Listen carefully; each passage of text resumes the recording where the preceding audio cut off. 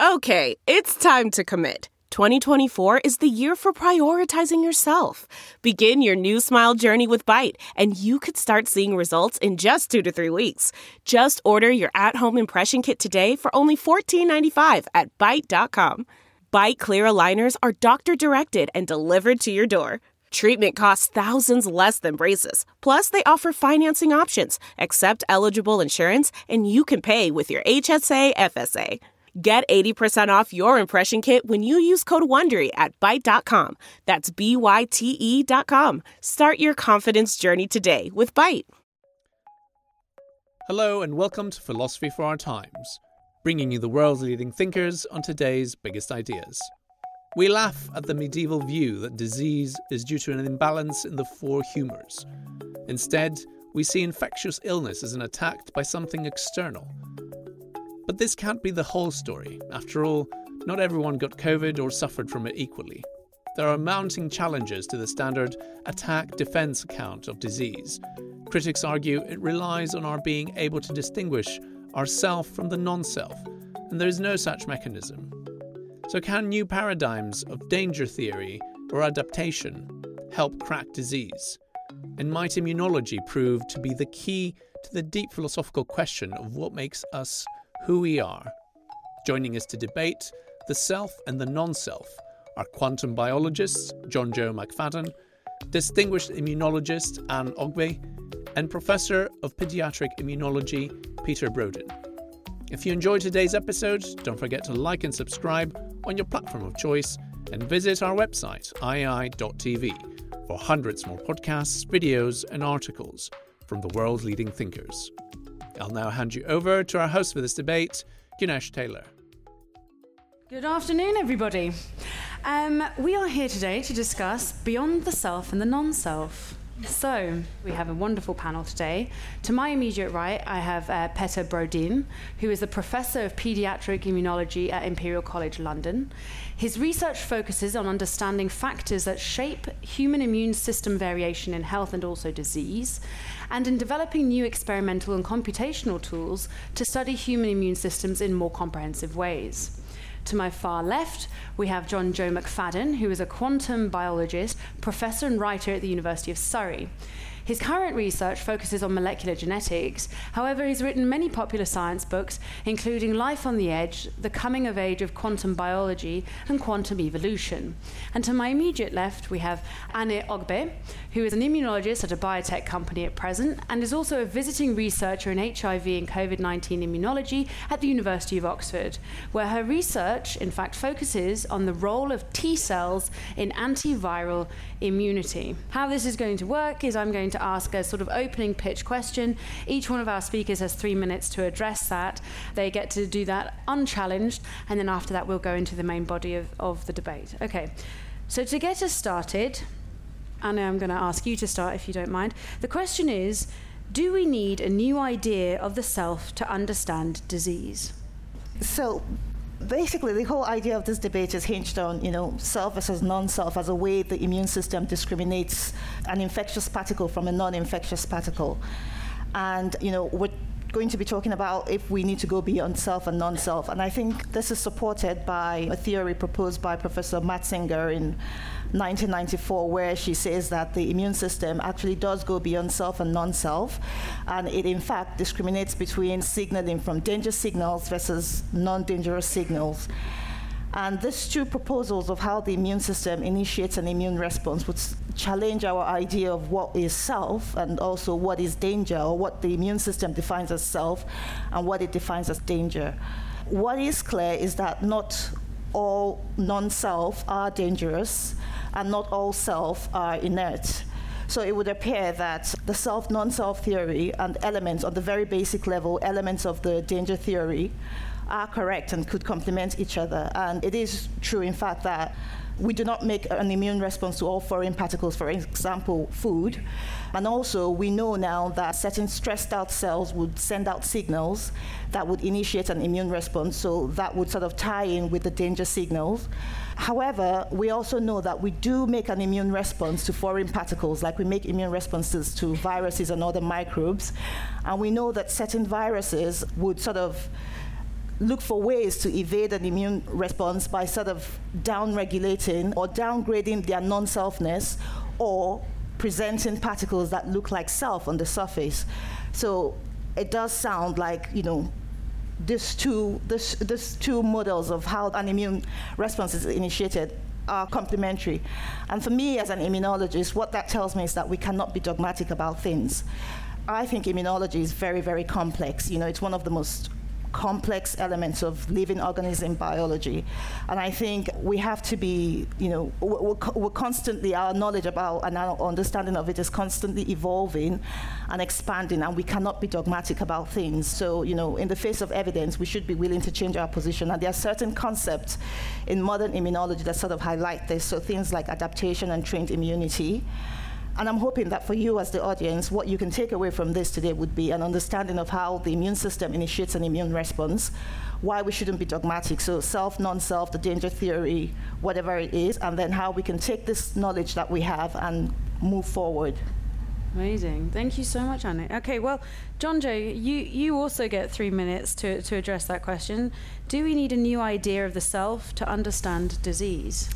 Not necessarily, I would say. And I'm going to tell you a tale of 3 microbes to kind of give you the breadth of our interaction with microbes.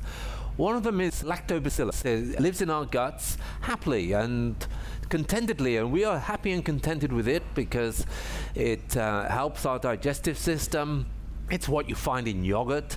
It's completely harmless, and it's one of those bacteria, along with many other in a similar category. If you take too many antibiotics, you get rid of this bacteria, and then you have all sorts of problems, diarrhea and colitis-like diseases that can occur, which tells you that our balance between this organism and ourselves is well balanced. It's reasonable and it's okay, and if you upset that balance, you can get sick. So is it self or is it non-self? It's a kind of interesting one. I'll give you another bacterium, E. coli, also in the gut. Also, you find it in the soil as well. Mostly it's okay.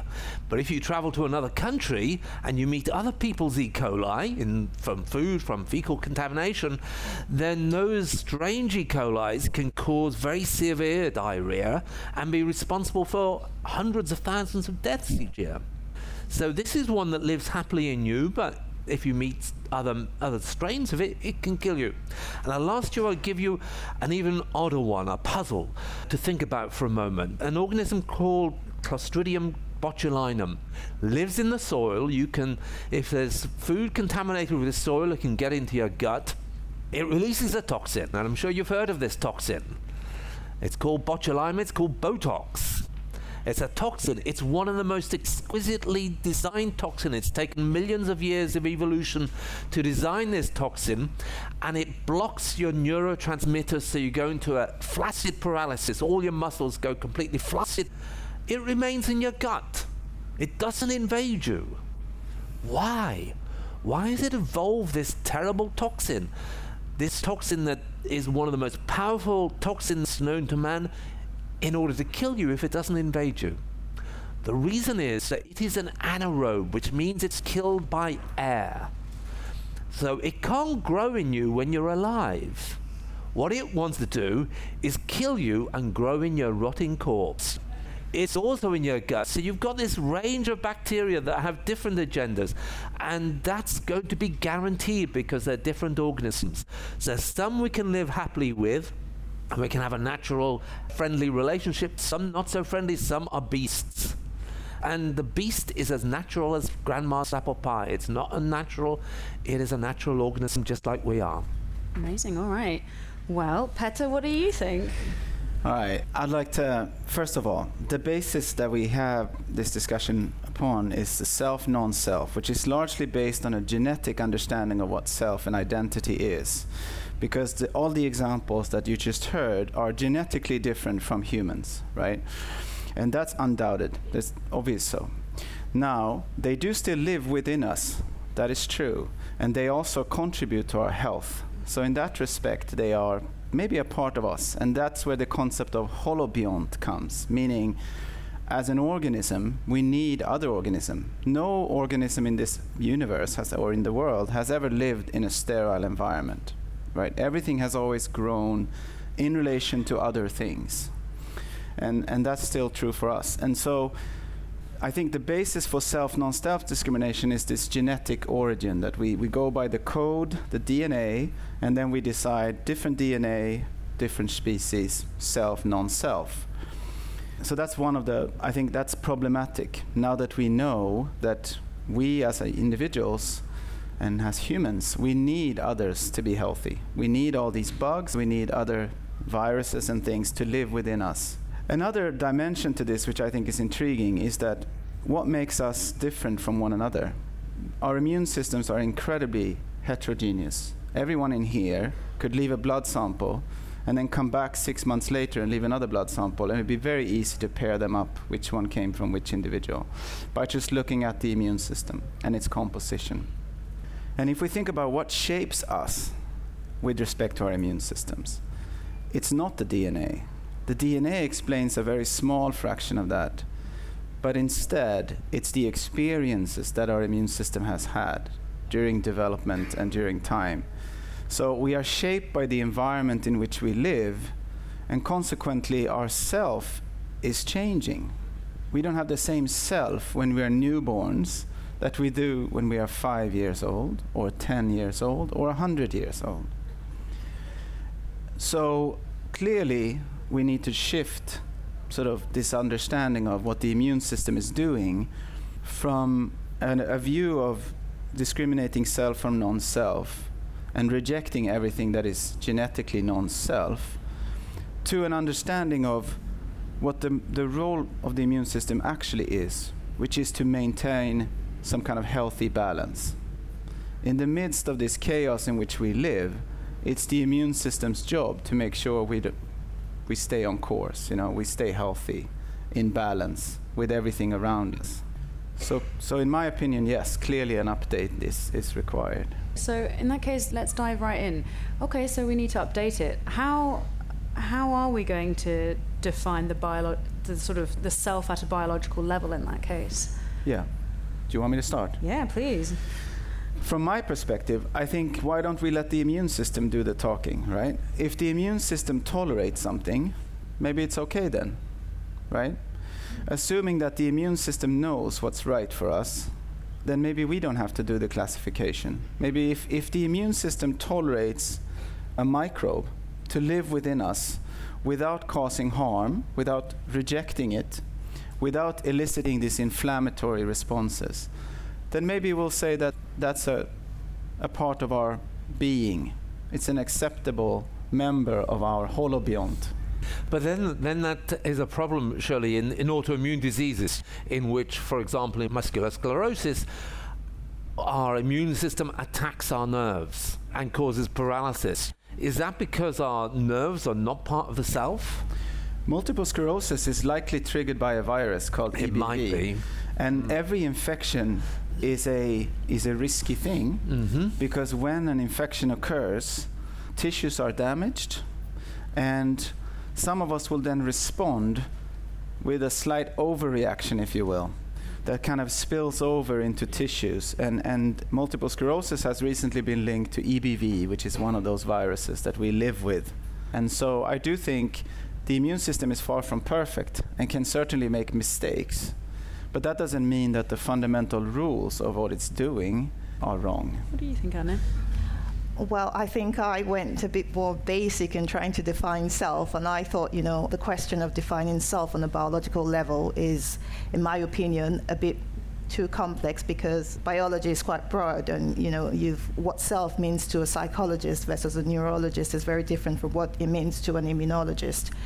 And so I have sort of said I can define self on an immunological level, but on any other broad biological level, it might be difficult. And I have said that, self, in my opinion, is an immunological entity that your body has been trained to ignore. So your body would typically not make an immune response against self. And so, over the course of development, your body is trained in a way that if you have cells that attack yourself, it will delete those cells. And we call this, tolerance, the mechanism of tolerance. And yes, it gets dysfunctional sometimes, and you end up with autoimmune diseases, but by and large, that is what we would define as self. And how this works, it's basically, when you get some kind of pathogenic invasion, for instance, it chops up this pathogens into tiny particles and then, presents it in the context of self-antigens to your body. And then your body can look at this self-antigens and say, this self-antigen and this non-self-antigen I do not recognize, and so I'm going to, do something about this. And for me, that's where, the basic fundamental of self versus non-self recognition comes. So I should say I'm also a biologist. I'm not an immunologist, but this concept in particular, I always imagine it a bit like if you've ever seen a Western, they always have the wanted poster with the picture of the bad guy in it. That I think of this mechanism like that. So the immune system, takes a part of this invading pathogen and literally creates a molecule that is the equivalent of this sort of wanted poster and slaps it up in front of the immune system and says, this guy, we don't want him around. That kind of exactly. Thing, so. And so on the fundamental level for me, that is what self is, the ability of your immune system to recognize itself. On the same theme, it's a good example is, as you said, the wanted poster. But I think an important issue is that wanted poster is often wrong. And that's because for 99% of human history, we've been Paleolithic hunter-gatherers, living out in the wild and exposed to a lot more microbes than we are today. In most societies in which people are living a non-industrial lifestyle, they're infected with nematode worms. And then they cause very serious disease like schistosomiasis and other diseases. But the people who live with them have a very low rate of allergies. We in the West have huge amounts of allergies, asthma and hay fever, and it seems to be that the balance that we have, we are permanently imbalanced now because we've evolved in a way in which the amount of microbes that our body is expecting is up here. And we're then in balance with that. And now the number of microbes has dropped down and our immune system is kind of imbalanced. So it kind of jumps on our own tissues at times, hungry for targets.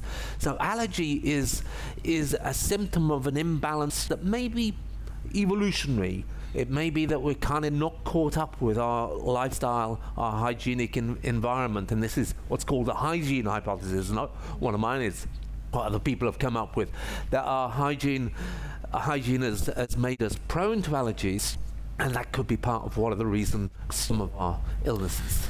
So that's a really interesting, and let me follow up on that, because this is kind of my home turf.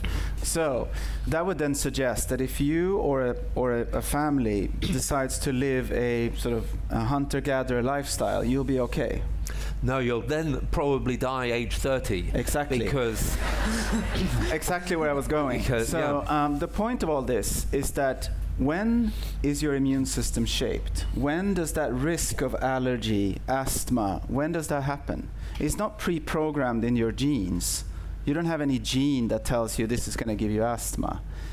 It's early in life, during your first months of life, that your immune system has an opportunity to get to know the world in which you live. Because no gene can prepare you for all of the things that you will encounter as you come out of your mother's womb. Okay? The life inside the mother's womb is sterile. You can sense certain things, but there's no live microbes in there. When you come out, that's the only chance you get to know the world outside you, prepare you for the life to come. And why does it happen then and not throughout life? Why are you not sort of amenable to change over the whole course of your life? And the reason for that, in my opinion, is that if you were, any infection will put you off course. COVID, perfect example. We hear of people who have autoimmunity or long COVID after COVID, right? That would be 1,000,000 times worse if your immune system was actually fully flexible and could change the same way that it does early in life. But early in life, we have something else. We have parents that shelter you, in particular mothers that, from an evolutionary point of view, give you breast milk.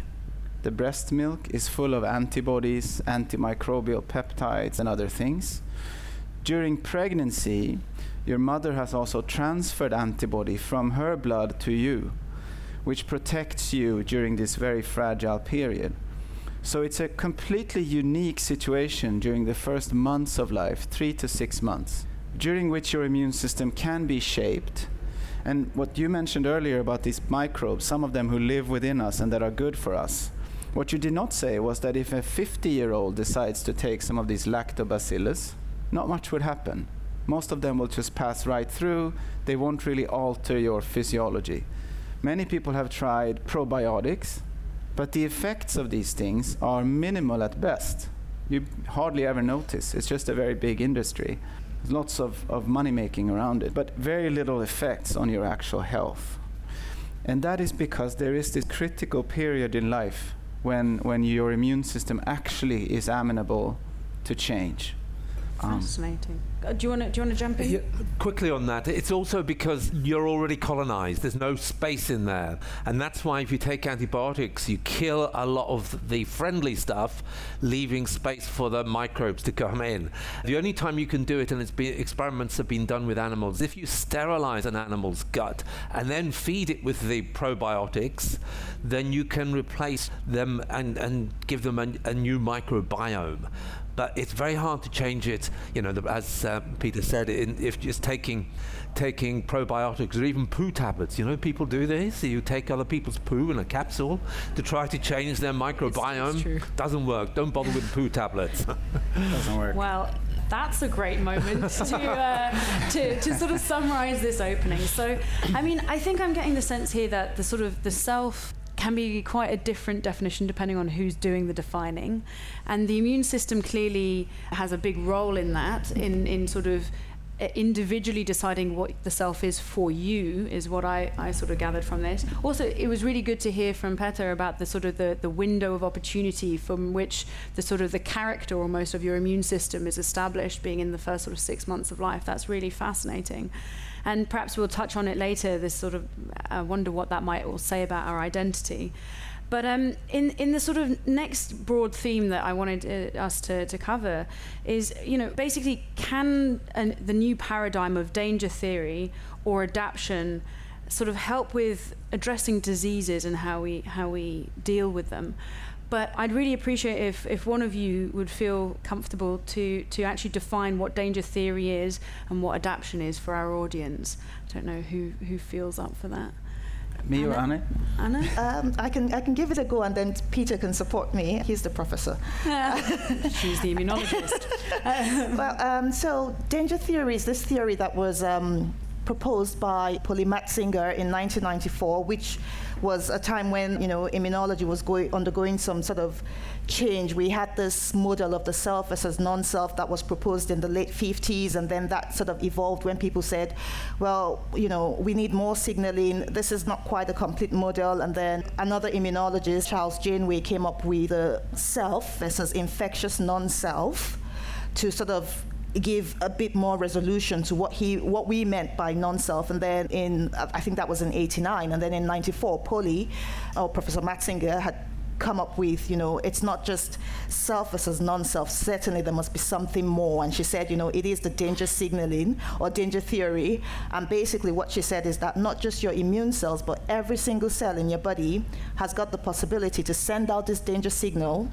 So in immunology, we've got two main signals that would sort of kickstart an immune response. And the first is holding out that poster and saying, hey, there's something wrong here, and your immune cells sort of traffic there. And then the second would be the thing holding out that poster and your immune cells saying, yeah, this is definitely non-self. And then there's another signaling cascade that happens. And she said, no, you need a third signal, and that third signal is that you need danger molecules coming in to sort of push that along. And while, even for Professor Matzinger, she's, she hasn't quite fleshed it out as, we understand the self versus non-self model. There are still some loopholes with that theory.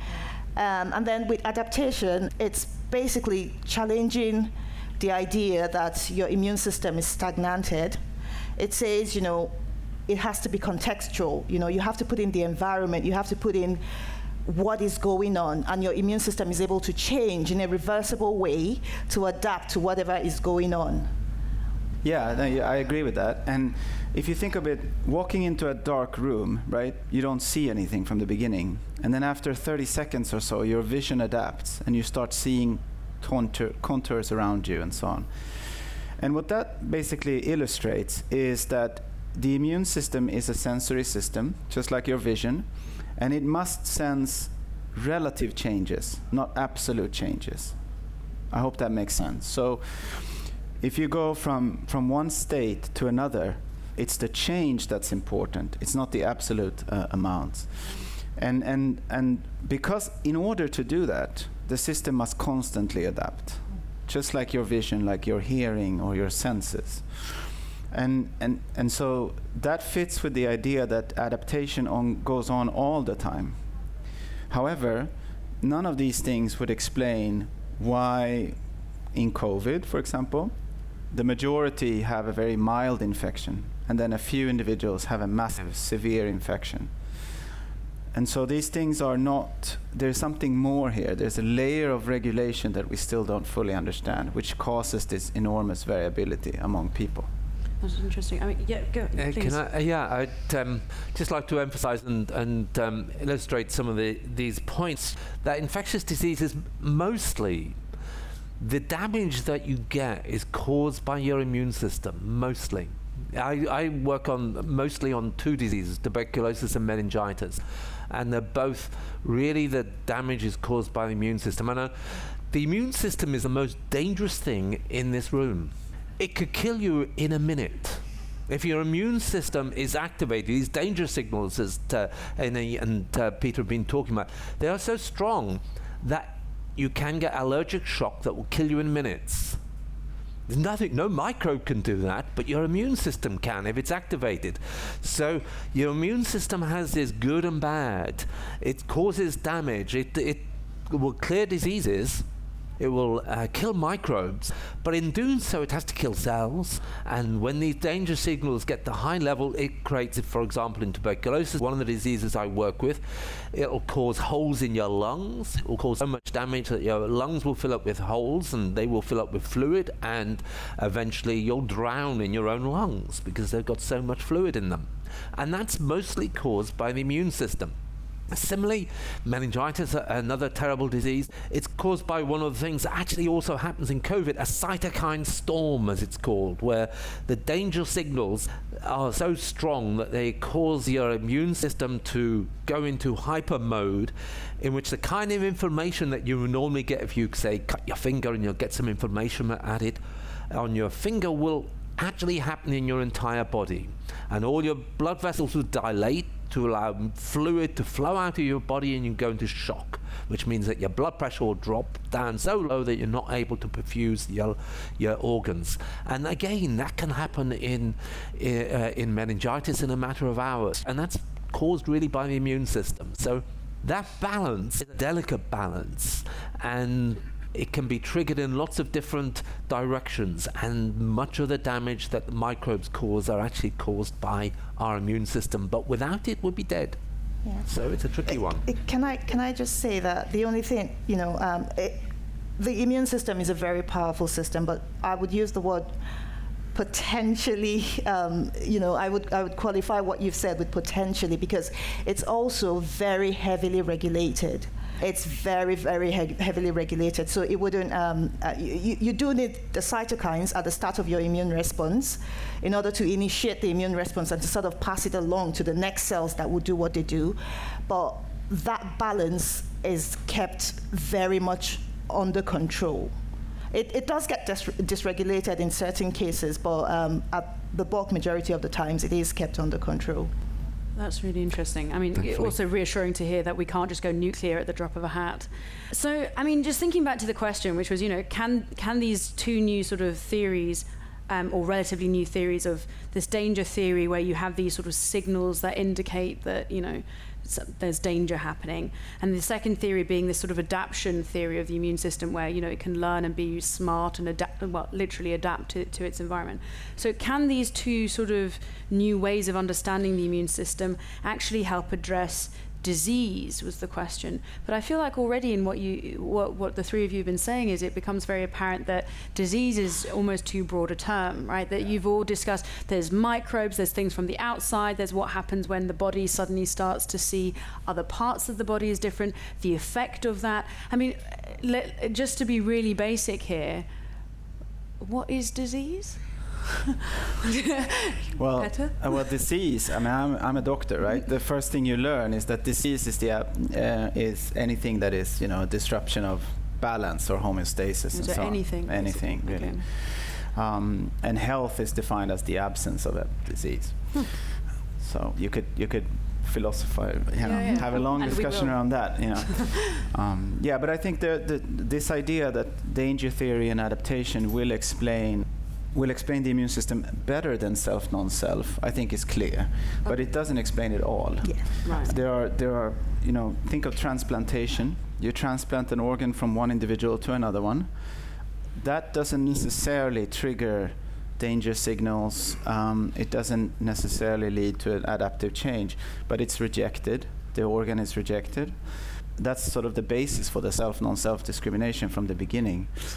However, if you do the exact same procedure very early in life, that's tolerated. And in mice, for example, you can do this and then you don't need to suppress the immune system of the accepting host. So adaptation, the point of that is that adaptation, yes, but it's very different. The system is very amenable during a certain window of time, and then for the rest of the life, it's more static. And so we have to also keep that in mind, that there are different phases, just like puberty is another developmental phase where we have a unique biology and physiology and so on. That's interesting. I mean, what do you think, JohnJoe? Yeah, I think it's very interesting how your immune system adapts to yourself and learns who you are, really. And okay, I'm not going to attack this tissue. And that balance is critical to health, and it keeps you alive. Microbes also learn to manipulate it. There's another bug called the leprosy bacillus. And for reasons that we don't really understand at all, when the leprosy bacillus infects you, it switches off your immune system's attack to it. You become allergic, as it's called, to it. The leprosy bacillus. It's somehow able to manipulate the immune system to say to the immune system, hey, I'm okay. I'm one of the boys. I'm one of your cells. Don't hit me. And lots of microbes can do that. And I think what would be really good, and scientists are working on this, if we could understand how microbes manipulate our immune system, we might be able to better manipulate our immune system in order to prevent a lot of the disease. As Peter's already said, I think that a lot of the pathogenesis of COVID, for example, is actually the immune system in disarray. It's doing too much. We really need to understand that, and maybe dissecting how over millions of years the pathogens that we are dealing with, we've dealt with them and we managed to live comfortably with many of them. Learning how that works could help us to kind of correct some of the conditions that we still suffer from. I mean, I think I said already, right? So I'm a biologist as well. I love this idea that, like, the more we learn about the immune system, the more we'll be able to step in and help regulate it to sort of better facilitate health in those circumstances, basically. So I really appreciate that. That said, I'm now going to sort of push us a little bit more into the realms of philosophy, so strap in. Basically, in the last sort of 10 minutes or so that we have, can we address the question of whether or not immunology might actually prove to be the key to a rather more deep and philosophical question of what makes us who we are? And I feel like we already sort of started touching upon that, because you especially, Peter, said it very, very clearly that, and well, actually JohnJoe also, I mean all of you, have said that the sort of the self and who you are is very unique to both yourself, but also clearly seems to be, what did you call it? The holobiont is a word that is often used, which basically means me and all of these organisms that live within me and on my skin and so on. And yeah, if I was to sort of continue on what you just said, I think the immune system clearly defines the borders of the individual, sort of where I begin and end, both by what it tolerates, but also what it fends off, right? And so I do think that's true, but we have to broaden the perspective beyond just my own identical DNA tissues and include all of these other things, because we clearly cannot live without, the microbes in our guts and on our skin and so on. I mean, also, it's interesting. So again, I'm a geneticist. We often talk a lot about DNA and how, if you could keep your DNA and then put it into an egg cell in the future, you would have your identical, you would exist again. And of course, you know where I'm going with this. Yeah. There's increasing evidence that the relationship that you have with the bacteria, your holobiont, effectively, has really significant impacts on behavior, mood. Increasingly the gut-brain axis is really being, understood a lot more in recent times. So, that's very true. And for example, think of increasing rates of neurodevelopmental disorders or autism, ADHD, these types of things. It's very clear that when the brain is during development, inflammation is really bad. And where does that inflammation come from? Well, it comes from the fact that when we are colonized after birth with microbes in the gut, on the skin, and so on, if the immune system does not interpret this as an acceptable part of my being, it will reject it, right? And so this goes back to what we talked about earlier, this really critical period early in life where the system is amenable to change and where we are really shaped as a sort of holobiont. And so we really need to focus a lot of efforts on understanding what's going on there and what's going wrong in some individuals during that period. What do you think, JohnJoe? I kind of think that the notion of self is misguided in the first place. I think we have too strong a notion of self, particularly in our societies. In many other societies, people have a broader notion of self and consider themselves not only them, but also the society, some aspects of the society around them, other people, and that's part of their selfhood. We kind of think, okay, it's we as individuals are the only things.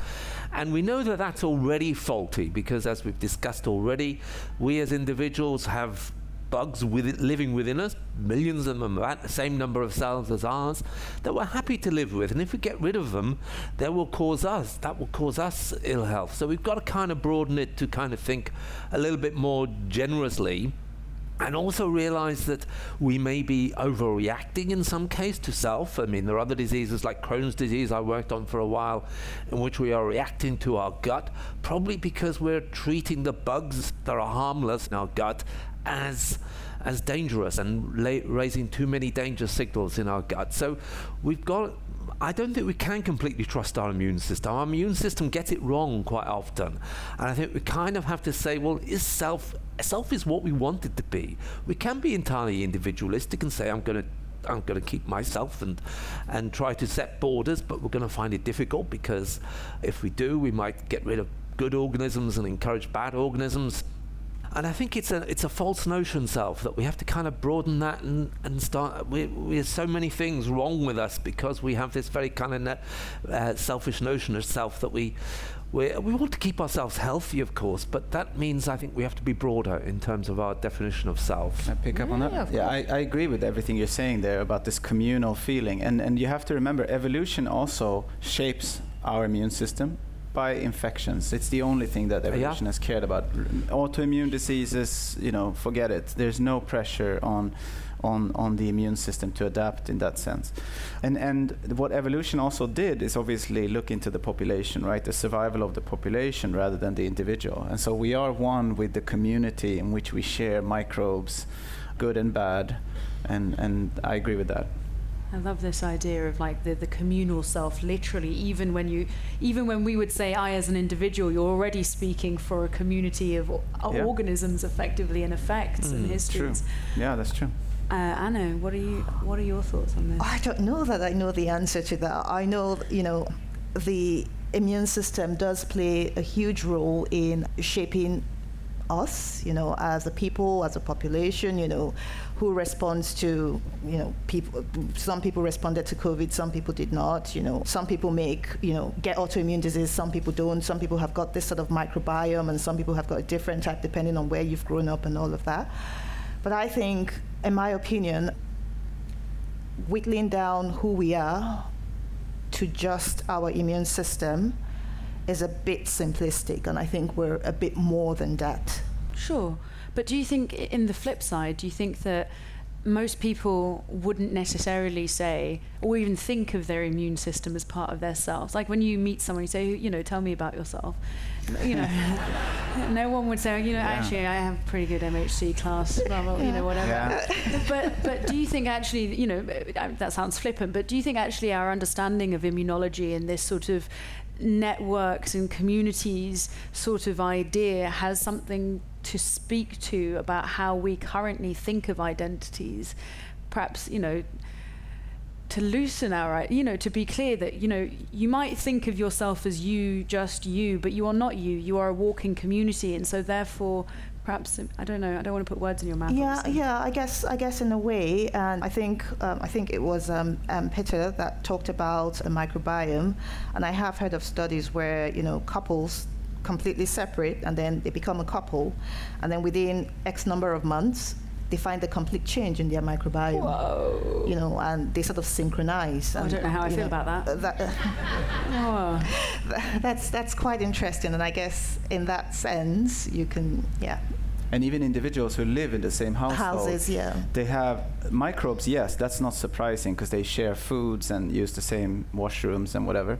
But even their immune systems are more similar. So if we take people in this room and we blood sample each and every one, and we might be able to tell who lives with who just from the blood samples and the immune system. The other thing is, which I think is really important to this discussion, is that in contrast to many other systems in our bodies, we don't have a test for a good or bad immune system.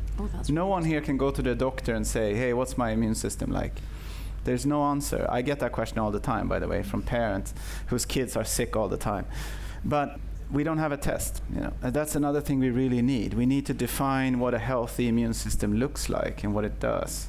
We can do it for livers and kidneys and hearts and lungs and so on, but we can't do it for the immune system. But don't you think, Peter, that's likely to be different for different people? That there isn't going to be any perfect immune system. It depends on your environment, where you live, who you live with, all of those kind of things. But you could set boundaries and say, you know, this response is shit, you're gonna be really sick if you get COVID, right? Yeah. That's what we want, right? We want to be able to say something like that, and we could identify the extremes. You know, we have patients with AIDS who have no CD4 T cells. We can identify those, but that's outliers, right? We want to find the variation within this room so we know who is going to have rheumatoid arthritis. I think we do that a bit with certain diseases like HIV, where we've got correlates of, you know, people who would not progress, correlates of progression. With certain other diseases in vaccinology, we often look for correlates of protection. So that, in a way, is us trying to, you know, set a proxy for how we can define a good immune system. But I don't know if that really works all that well. I mean, I've been working in TB for several decades, and people have been looking for correlates of protection in TB and not found them. And that's because I think it's like looking for correlates of complex things like your personality and your genes, thinking that there's going to be some single thing that you can identify that will be a correlate of your personality. There's probably not. There's probably 1,000 genes that are going to affect your personality, and it's going to be a different 1,000 in different people. And I think it's probably like that with the immune system, that everybody's immune system is going to be different, and what will be a dysfunctional immune system in one person will not be dysfunctional in another person. And you don't have that complexity. You don't have that history, the history of that person's lifestyle, the history of who they've met. You don't have that to put into your equations. So I think it's going to be really, really hard. And I don't think you need that either. I mean, you brought up allergies and these things earlier, and think of this: some kids have to be born by cesarean section to save the mother's life or save the baby's life. We know it's not ideal. Some children have to get antibiotics during their first weeks of life because they have signs of an infection that could save their lives, but in the long term could increase their risk of asthma and allergies. We should be able to correct some of these things. We should be able to give everyone an optimal start. If you can't breastfeed or you don't want to, that child should get something else to optimize the development of their immune system and lower the risk of some of these diseases. We should be able to do that. I'm convinced we will, but I think that's where we should start, early on when the thing is shaped. On that note, please can you put your hands together to thank our wonderful panel for such a wonderful discussion. Thank you for participating as well. Thanks for listening to this week's episode of Philosophy for Our Times. If you enjoyed today's episode, don't forget to like and subscribe on your platform of choice and visit our website, iai.tv, for hundreds more podcasts, videos and articles from the world's leading thinkers.